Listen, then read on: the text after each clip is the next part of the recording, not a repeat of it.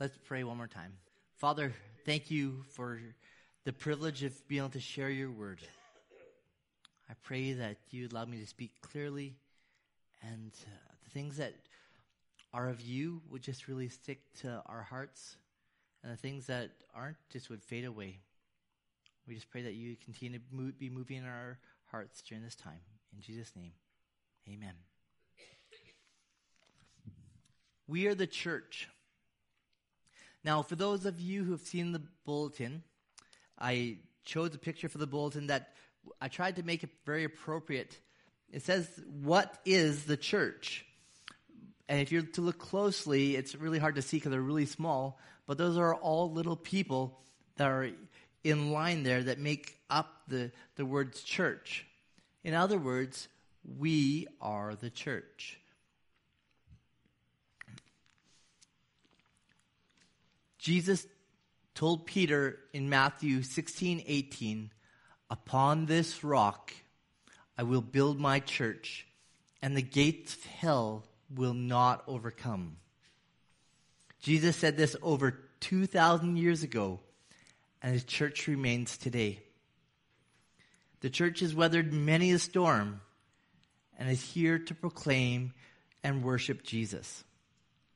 That's because the church, it's much more than a building or an event that we attend, but rather the people of God. This building could disappear during this week, and we could come together next week, and we'd still be the church. I want you to not to forget as you leave this building today, and we could have signs that are each door saying, "Go be the church," because we don't stop being the church all week. As followers of Jesus, you remain the church of Jesus. There's so much that could be said of the church. In fact, much of what we went through in 1 Peter was on the church. Today, I want to start a 2-part series on the church. And today, our series is going to be entitled, "We Are the Church." And today's message is entitled, "The Hands and Feet."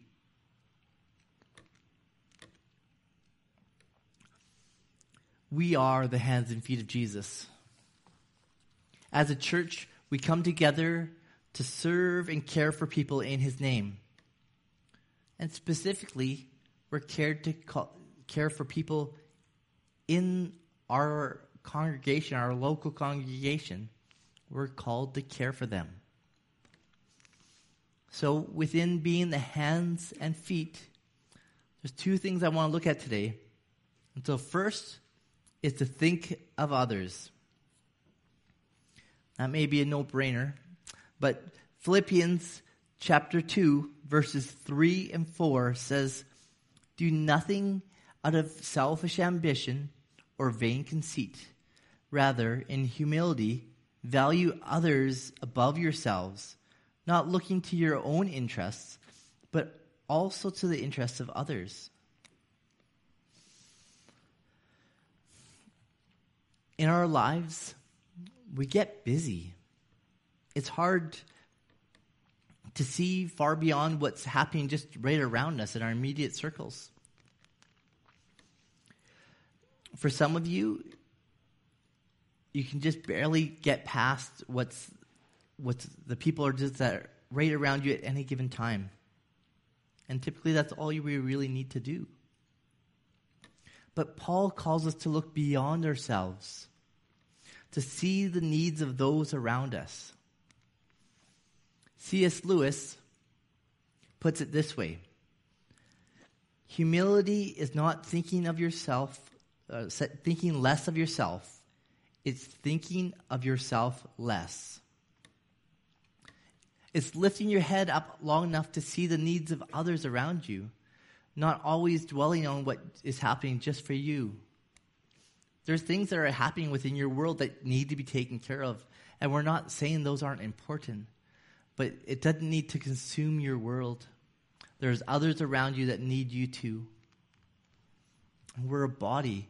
If I was to say, I'm a hand, everybody look at my hand, you should always look at my hand. Well, what about there's an arm that holds it up? There's a body right here that holds up the arm. There's all sorts of different parts within us that need care and attention. We're not lone rangers. We don't just take care of ourselves. We work together. See your brothers and sisters in Christ as equals. There's no race, there's no rich, no poor, no greater or better.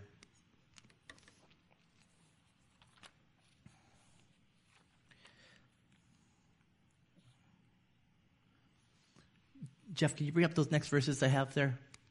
It says, for there is no difference between Jew and Gentile.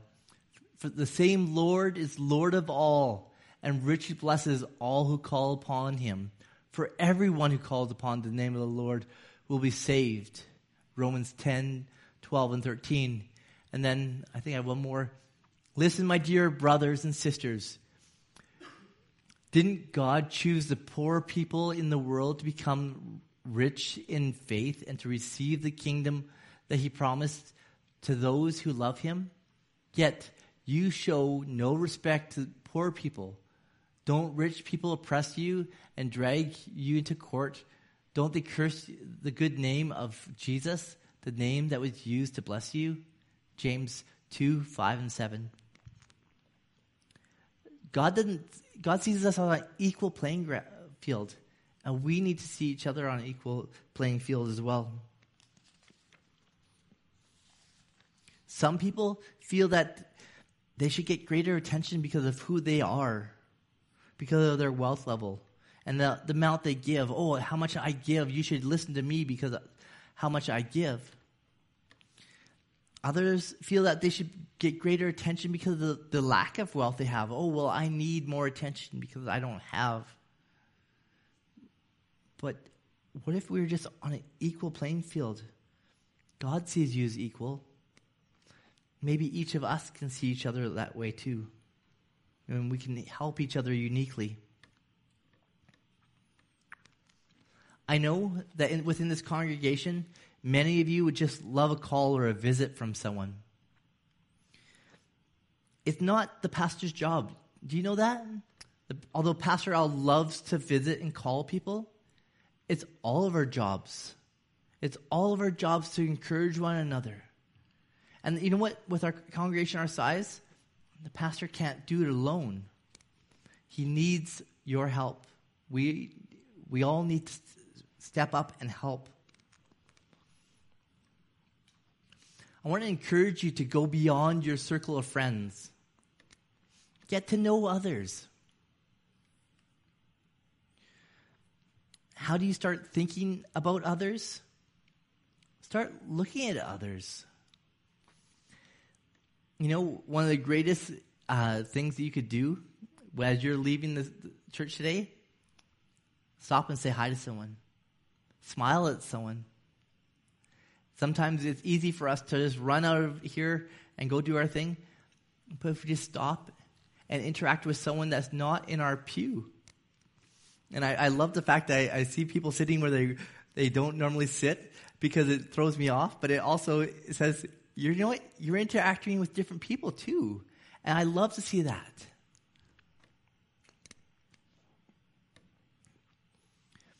You know, one way to start thinking about others and getting to know others, we have a church directory. You know, for some of us, it's on our phones. We have a church directory on our phones. That's pretty amazing that we have a church directory app.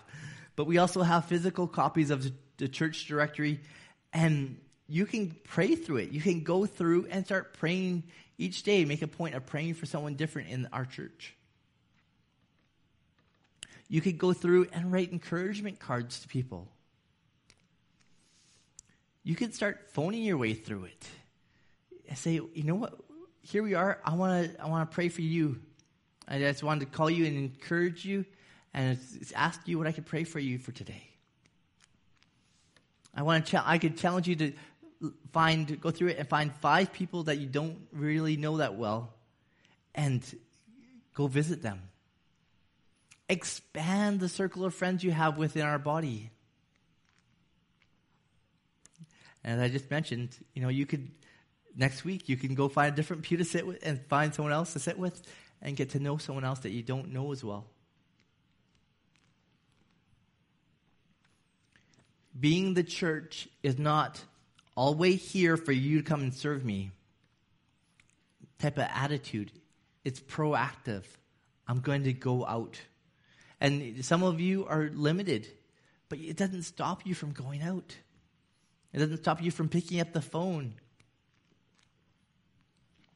Acts chapter 2 is the early church. And I just love the example the early church gives us of what their attitude was in relation to one another. Acts chapter 2, verses 42 to 45 says, "They devoted themselves to the apostles' teaching and to fellowship and to the breaking of bread and to prayer. And everyone was filled with awe at the many wonders and signs performed by the apostles. All the believers were together and had everything in common. They sold property and possessions to give to anyone who had need." They didn't look for barriers. They looked for commonalities. They had everything in common. What did they have in common? They had Jesus in common. We come from so many different variety of backgrounds, and yet we all have our faith in Christ as a common bond. The people there actively looked out for one another in the early church. They were willing to sacrifice that what they had.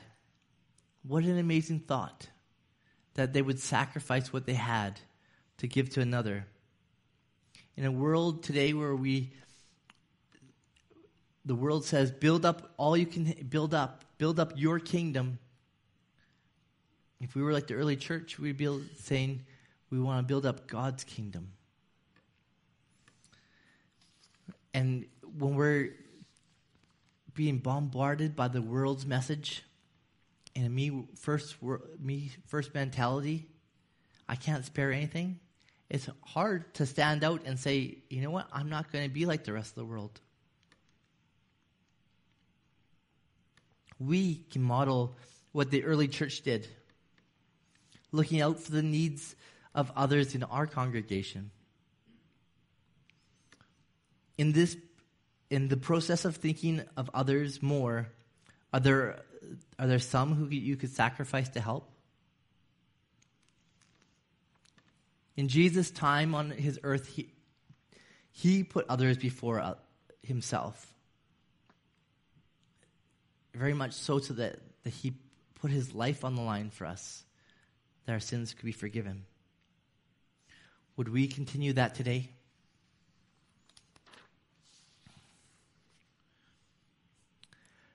My first point in being the hands and feet of Jesus is to think of others.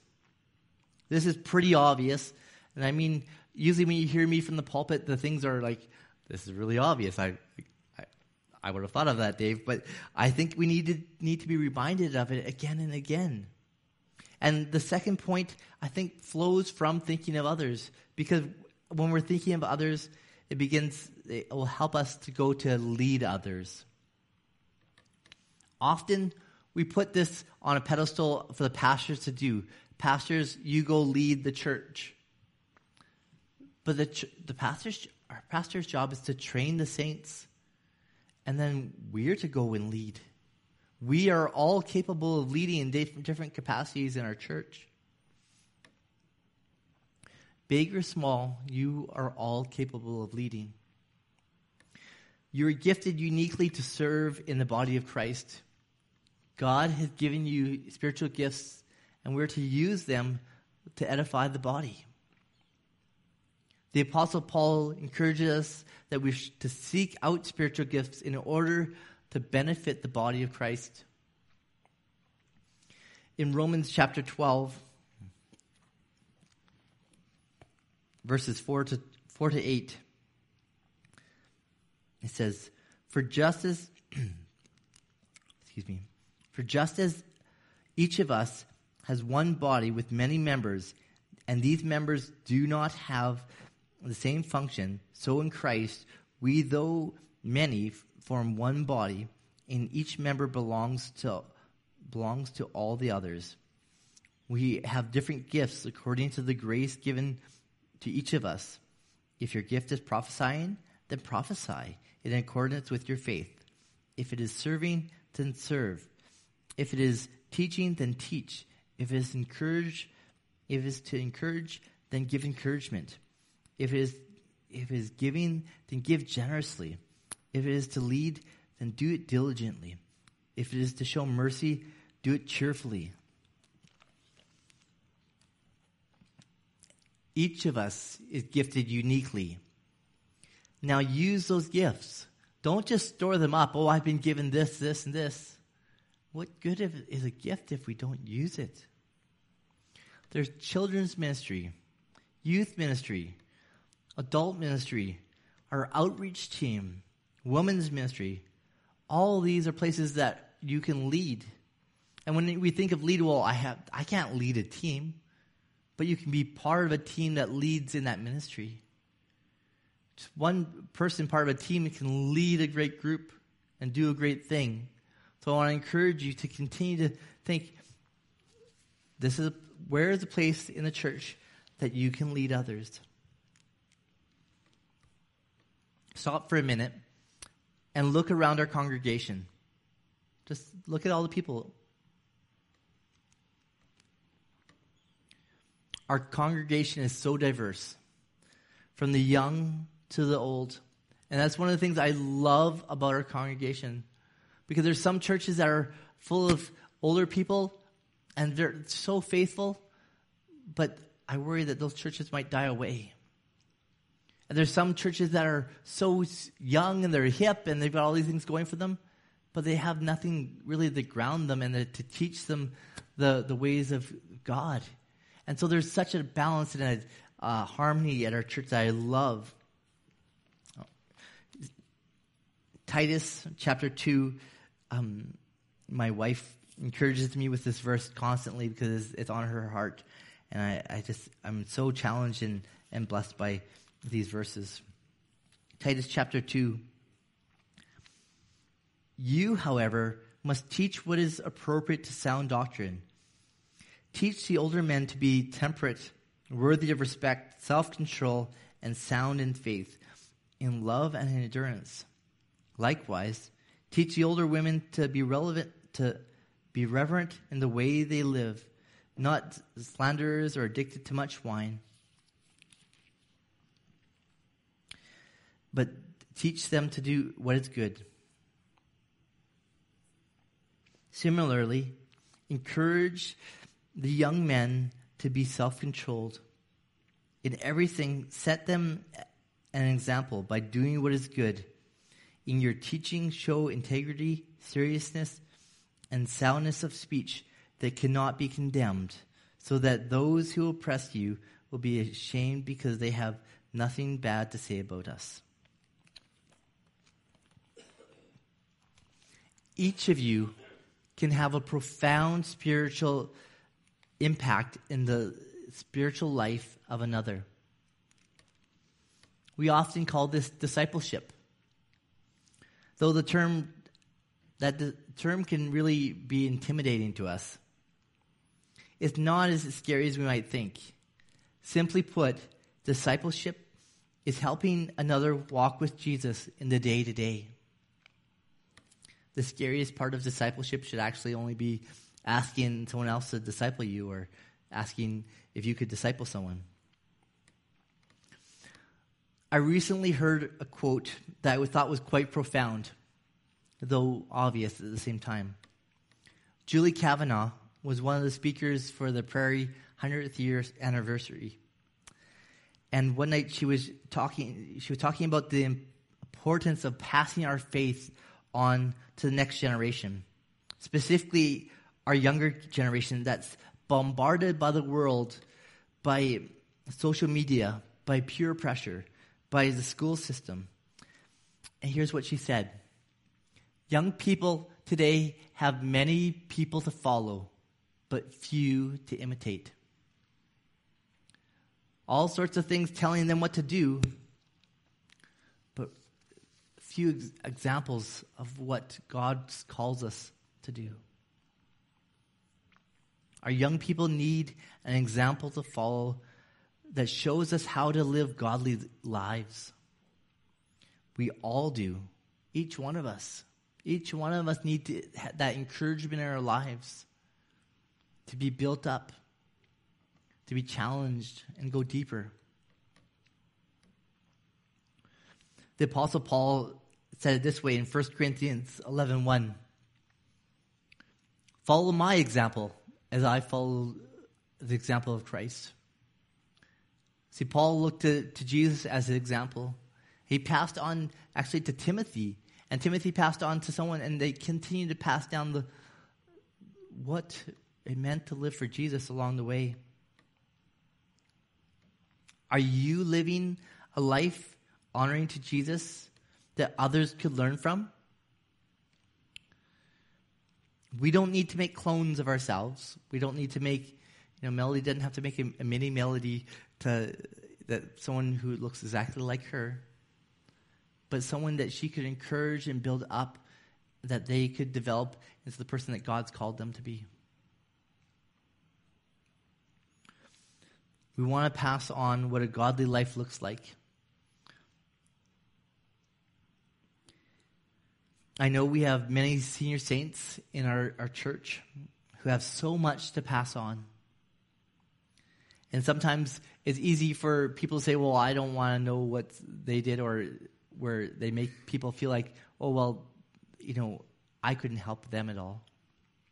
But the reality is that there's so much to learn.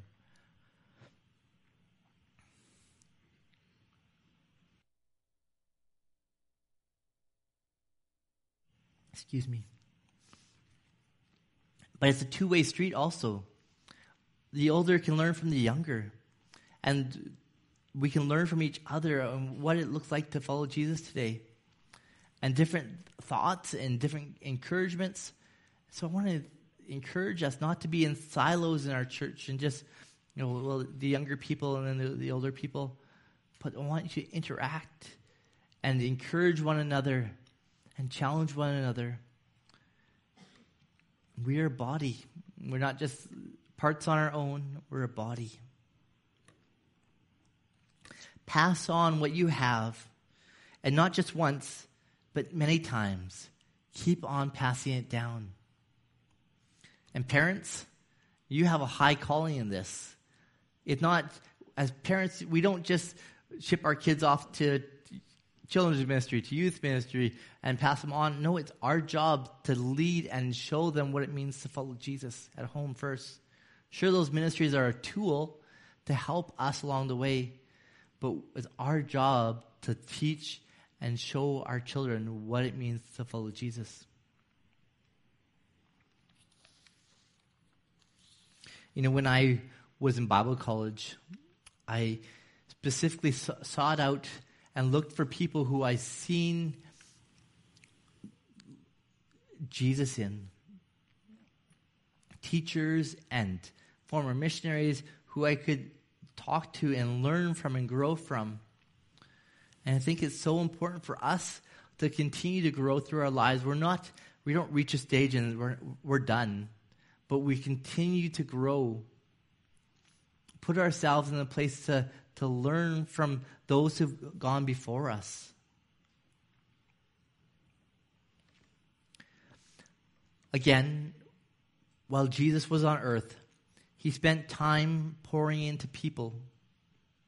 He led them. He taught them. His disciples would do the same. And this would continue throughout the ages. And that's one of the reasons our church is here today. Because people faithfully discipled one another. And friends, it needs to continue today. Today has been just a simple review of what we can do to be the hands and feet of Jesus. First, think of others. Take that step today. When you leave today, start thinking, who can I interact with I haven't before? That I would be thinking of others. Then, go and lead others. What ministry can you be involved in to help lead in our church? Big or small?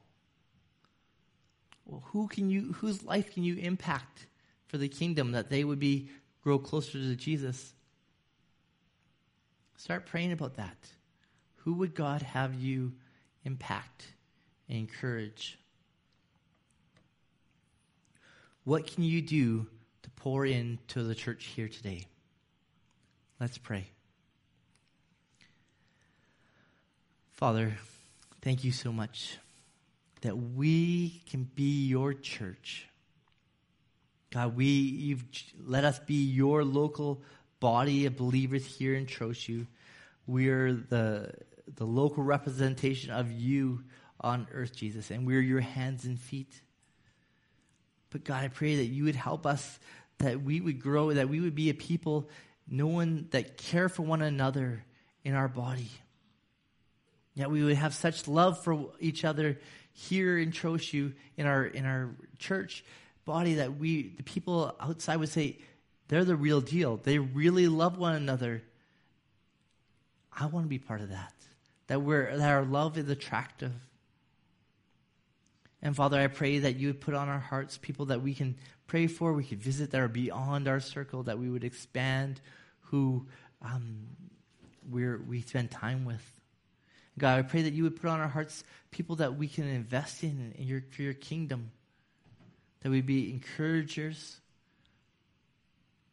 that we have people that we could develop lifelong relationships with and disciple them and just help set an example, just walk beside them and live a godly life. God, we just thank you that we can be with you. And I pray that you continually encourage us through this week. In Jesus' name, amen.